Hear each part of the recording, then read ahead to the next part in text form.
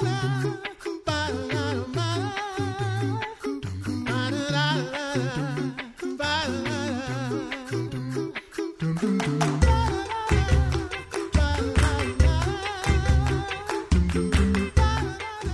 listening to the Coffee Hour. I'm Andy Bates. We have a missionary update to share with you today, and I'm really looking forward to sharing this story with you. Thanks to Concordia University, Wisconsin for supporting the Coffee Hour. You can find out more about Concordia University, Wisconsin at cuw.edu. Live Uncommon. Joining me today, the Reverend Herb and Markie Burch, who are serving the Lord in Belize. Pastor Herb, Markie, thank you so much for joining me today on the Coffee Hour. Thank you. It's a pleasure to be with you today. Thanks for having us. Absolutely. So share with us from your story, of how the Lord brought you to serve in Belize. Pastor, you want to start us off? Actually, we were serving in Lima, Peru, and we had placed missionary Meisner and his family in Belize. And I was also the area facilitator for Belize, in addition to working as a team lead in Peru. And we tried unsuccessfully to call two other different missionaries to Belize to work with the Meisners. Really felt that it was important that we have families supporting one another. And so things had changed a little bit in Peru. And at the same time, my boss, Ted Cray, at one of our 4-0 meetings for Belize, all of a sudden he got this light bulb look on his face, which is always, you can always tell when he's got a new idea. And he came to me afterwards and he said, "Would you and Markie be willing to go to Belize?" And so that was over 5 years ago now that light came on in his face, and the rest is history. Then we fairly quickly terminated our work in Peru and moved directly to Belize then. So you had been serving in Peru, already serving as missionaries. What about before that? How did the Lord bring you in this path to serving as missionaries? I was in the U.S. Army for 24 years as an officer. And while I was actually a parishioner at Trinity Lutheran Church in Wahiawa, Hawaii, I was stationed in Hawaii. And we had a pastor there, Bob Meyer, and they had been missionaries in Papua New Guinea. And he always talked about being missionaries in his sermons and his talks and everything else. And at that time, I was a single parent. I had my son, Ben, and we were about to be transferred to Panama with the Army. And Bob Meyer stood us up in front of the congregation there in Wahiawa and said, "Today is a historic day in the life of Trinity Lutheran. We're sending 2 missionaries to Panama." And he had lined me up with Pastor Merrill Wetstein, who had served as a missionary in Brazil for 9 years. And Merrill was serving there at Redeemer Lutheran Church in Balboa, Panama. And they just took us in, and we became part of that community. And Merrill was a great missionary and encouraged all kinds of work. He was always out running around and serving other people. And so it just became more and more something that we were aimed for. That's where I met Markie, actually. She was serving as a Department of Defense school teacher in Panama. And we put our heads together. We went on a retreat, actually, with Merrill. And one night we were walking on the beach at a retreat, and we just talked about becoming missionaries. And that seemed to redound with Markie, and so it was later on that we put our families together, and then she followed me to Germany, where I was still in the Army, and after that, then I retired and went to seminary, and so I started out my sem work even in Germany before we transferred to Concordia Theological Seminary in Fort Wayne. And then your first call was to the mission field. And yeah, my first call then, we were at Fort Wayne, and I was going to different Bible studies. Pastor Doug Rutt was running Bible study in Spanish in the mezzanine at the dining facility every week. And so we were participating in that. And then when it came time for calls and, what we were going to do and everything, our children, they were all pretty much attuned to living in different situations, in different cultural situations. And so I went back home after we had talked about assignments and so forth, and they were very concerned. They wanted to stay in Fort Wayne if possible. A couple of them were in high school at the time. And then they said, well, we've got to talk about this. And the kids all put their heads together. They excused Markie and me. And then later on, we had a talk, and they said, well, if we're going to move, we want to move big. And so the two choices that we had at that time were to either go to Panama or to Guatemala.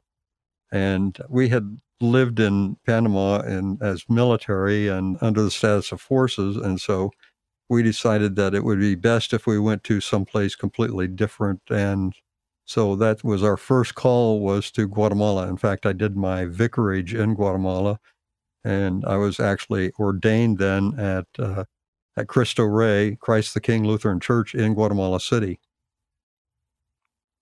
So it sounds like the Lord has just given you to Latin America to learn the culture and the language. It sounds like. Tell me about learning the language. Had you much experience with Spanish or any of the culture of Latin America prior to? I had studied Russian in college, which that's far removed from Spanish, but I had also studied Latin for 3 years in high school. And so when I was stationed in Panama, I had a Kuna indigenous maid who worked for me. She only spoke Spanish. So I learned a lot of kitchen Spanish, but my Spanish was not terribly great. We were also dealing with Manuel Noriega at the time. And so we had a liaison unit that got together with some of Noriega's representatives, and we would have social gatherings with them. And so it was one of those things where little by little I had a fairly decent background in vocabulary, but it was only after we went to Guatemala then that we started working with private tutors, and I continued to work for 6 months after we got there with a tutor and working on my Spanish. But in reality, to get up to the point where I was really fluent and everything, it took some time. It took a couple of years of real dedication to that. Markie, how about from your perspective? Tell me about those years of just learning the language, learning the culture. I mean, you'd been immersed in Latin America for some time now. What was your experience like? Well, I would say that Herb really is a language expert. Some people learn language much easier than others, and he took to it like a duck to water. For myself, I was sensitive to the culture probably before I became fluent in the language. And when we got to Peru, Herb said to me, "Would you please put other things aside and go study Spanish?" And that was probably the best advice that I ever got. So I started taking classes in downtown Lima and got on the Metropolitano, which was a designated bus line, every single morning. And I took classes, and it meant all the difference between being able to really be comfortable in a Spanish-speaking country and being a little bit shy. And then I've continued to study Spanish. Herb and I both do Duolingo every single evening. He's studying Portuguese at this time. And so we were very surprised when we got called to Belize, because we thought, oh, this is an English-speaking country. But little did we know that 65% of the population really speaks Spanish. And so our Spanish is very important to us in Belize. That's I think, a great point that maybe many of us might overlook, that we might think of Belize as, I'm sure many Americans probably think of it as a vacation destination and English speaking. But as you pointed out, 65% of the population speaking Spanish. Where are those settings where it's really helpful for you to know the language, to know Spanish and be able to interact in Spanish as well as English. Belize welcomed in refugees during the 1980s when there were civil wars, the FMLN, the exportation of insurgency from Nicaragua and Cuba into Central America. And so there were a lot of people that were fleeing from El Salvador, Guatemala, and looking for a place to live, to really establish themselves. And the United Nations High Commission for Refugees, in cooperation with the government of Belize, the young government at that time of Belize, they set up areas. They donated property, and they said, we will welcome these refugee people to our country. There is a very large Mennonite population. 8% of the population of Belize is Mennonite. And they came also seeking refuge from forced service in the military and so forth. And these were people that originally came from Russia, from the lowlands of Europe, and migrated to Canada, later on to Mexico, and now to Belize. And so the Mennonite population has been there now for 65 years. And so that's, it's a country that has welcomed refugees. There has always been a lot of land there, and they have been a country that has taken in the sojourner, so to speak. We're learning about the Lord's work in Belize today with the Reverend Herb and Markie Burch. We have more to chat about in just a moment right here on the Coffee Hour. I'm Andy Bates.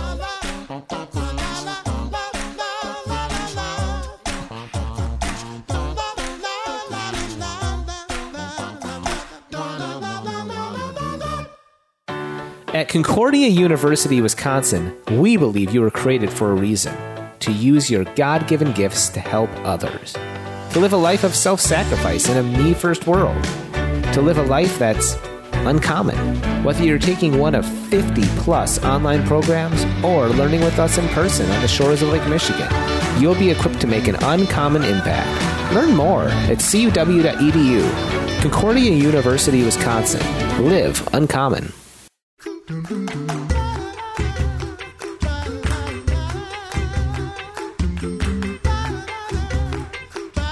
Welcome back to the Coffee Hour. I'm Andy Bates. Today we're learning about the Lord's work in Belize with the Reverend Herb and Markie Burch. Before we went to break, we learned a little bit about the culture and particularly some significant influences in the culture. What about the presence of Lutherans in Belize?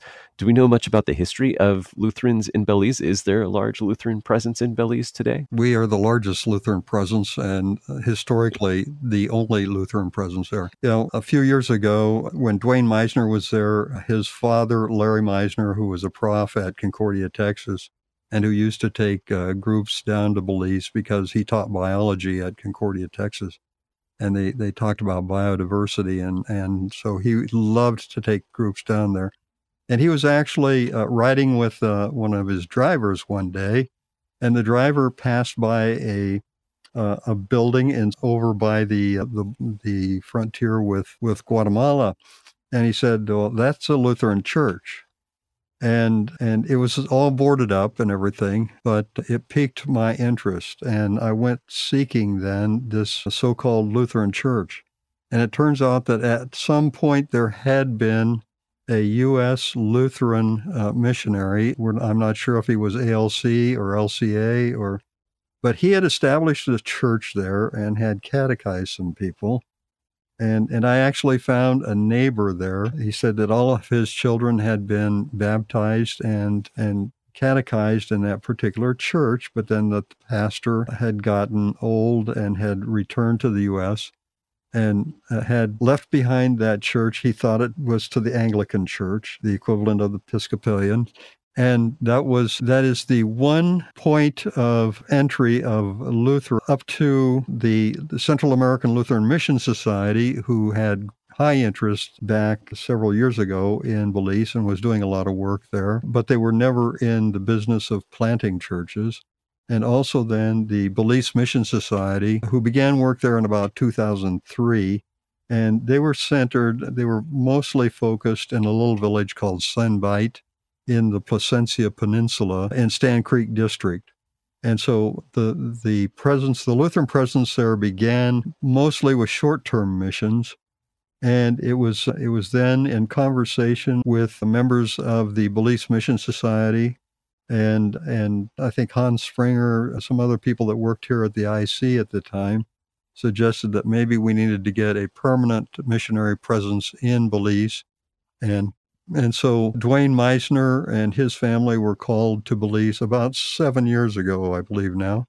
And that began then our presence in Belize and that's how it all began as far as getting us into there. And that really led then to, we are in the business of sharing the gospel and planting Lutheran churches and showing mercy. And I think it's that second part of our mission, planting Lutheran churches, was something that was not envisioned by either the Central American Lutheran Mission Society columns or by the Belize Mission Society initially. So what is the work that you're given to carry out today in Belize? Well, we are continuing then with those seeds that were planted by those other entities, those other RSOs, those partners in the mission. And we have now managed to we have 4 active Lutheran congregations one in Seinbeit, which was the original area where the Belize Mission Society was working. But we're also then in Valley of Peace and up north then in Orange Walk District, Orange Walk Town itself, and San Roman on the Rio Hondo, which is the border with Mexico. And so that's we're gathering together people. We're teaching them the gospel, and we're baptizing and reinforcing good, sound Lutheran doctrine there. So what does that look like day to day for you, Pastor? It means that we get together with small groups when we go for worship. We also then gather together groups of young people in other locations. We have English as a second language. We also have homework help for a lot of these young people the educational system is poor there, and so we are there to help reinforce education, but also then to help them in other ways where we possibly can. People might be interested in hearing a little bit about what you do as an area facilitator. As area facilitator too, I'm also responsible for supporting our missions in Venezuela, Honduras, and Guatemala.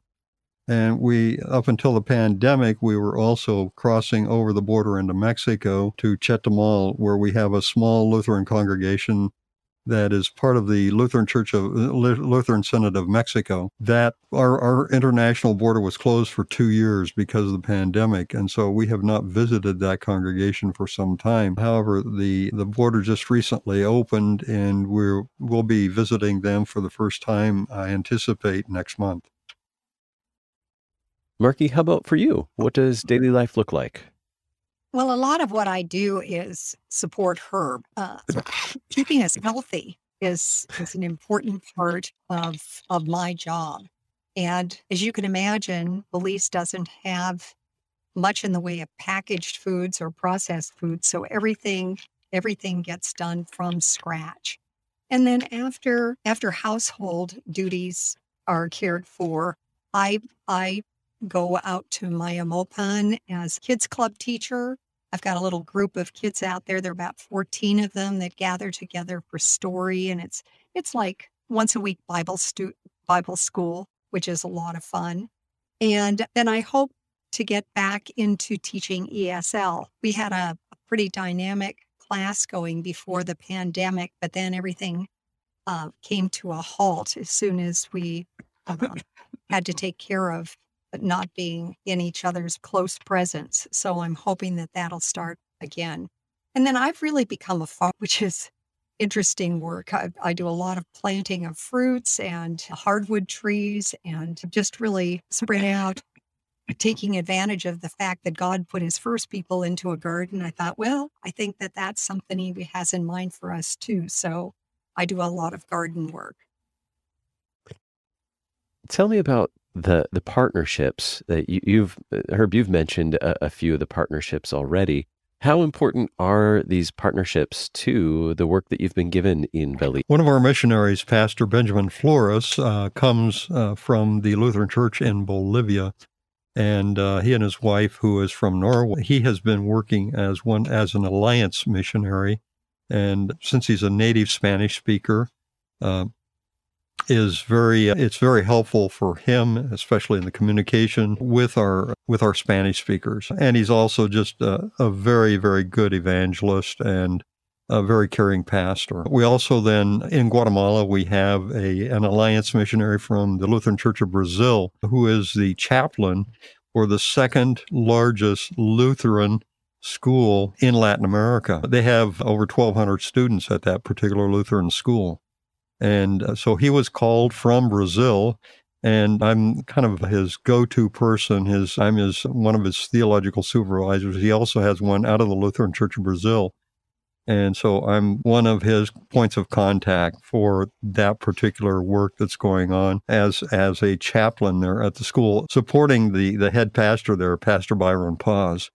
And so we also then, interestingly enough, in Honduras, we just recently dedicated a new church building there, and the pastor there, Pastor Junior Martinez, he is a missionary out of Nicaragua working in Honduras, and he was sent there from the Lutheran Church of Nicaragua, and this was under the sponsorship and the tutelage of the Lutheran Church of Canada.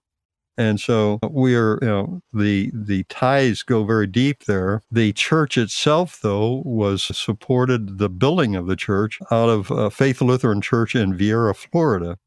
And so you have all of these different hands that God has provided in order to establish then a confessional Lutheran presence there in Honduras. And so it's things like this that are so very interesting, because we see that the Lord's work is not confined to any one country or any one particular group, that we're able to work together, and in working together to bring the gospel of Jesus Christ to people who have never heard it or never understood it in a manner that they feel that they are truly blessed, that they are truly saved, that Jesus Christ died on the cross for them, and it's not of themselves, but it's of Jesus. Well, you're certainly in States now for some home service. What is to come next? What are you looking forward to in the year ahead? We're looking forward to welcoming some new volunteer missionaries there. Geo missionaries are called. We have the Kesslers, Gary and Sue Kessler, that will be coming in end of September. We also have Jordan and Justin Luggs, and they will be working doing ESL and doing communications. The Kesslers Sue will be working doing Christian education at the First Lutheran preschool in Belize, and that's Little Lambs Lutheran Preschool. And Gary will be working on projects. And we've been handed a lot of assets that just needed some work. And so we're doing a lot of work to get these assets, these buildings and so forth, up to where they're really supportive of the church and supportive of worship and gathering in these different locations. We have two churches up north in Orange Walk, and we have then one in Valley of Peace, where the ones in Orange Walk, worship is in Spanish. In Valley of Peace, we have 2 weekends, the worship is in Spanish, alternating with weekends where we have worship in English. And in San Bite, then, worship is in English. And so we want to really strengthen these congregations. At the same time, our goal is to eventually have a Lutheran church in each major city in Belize, in all 6 districts of Belize. And so I would anticipate that as we go forward, that we'll be looking at planting other churches, but at the same time fortifying those churches that we've already planted. How can we stay informed about the work that you'll be doing in the days and years to come? We do have a Facebook page at the present time. It's the Lutheran Mission in Belize. We also, the Wildars, and we publish a...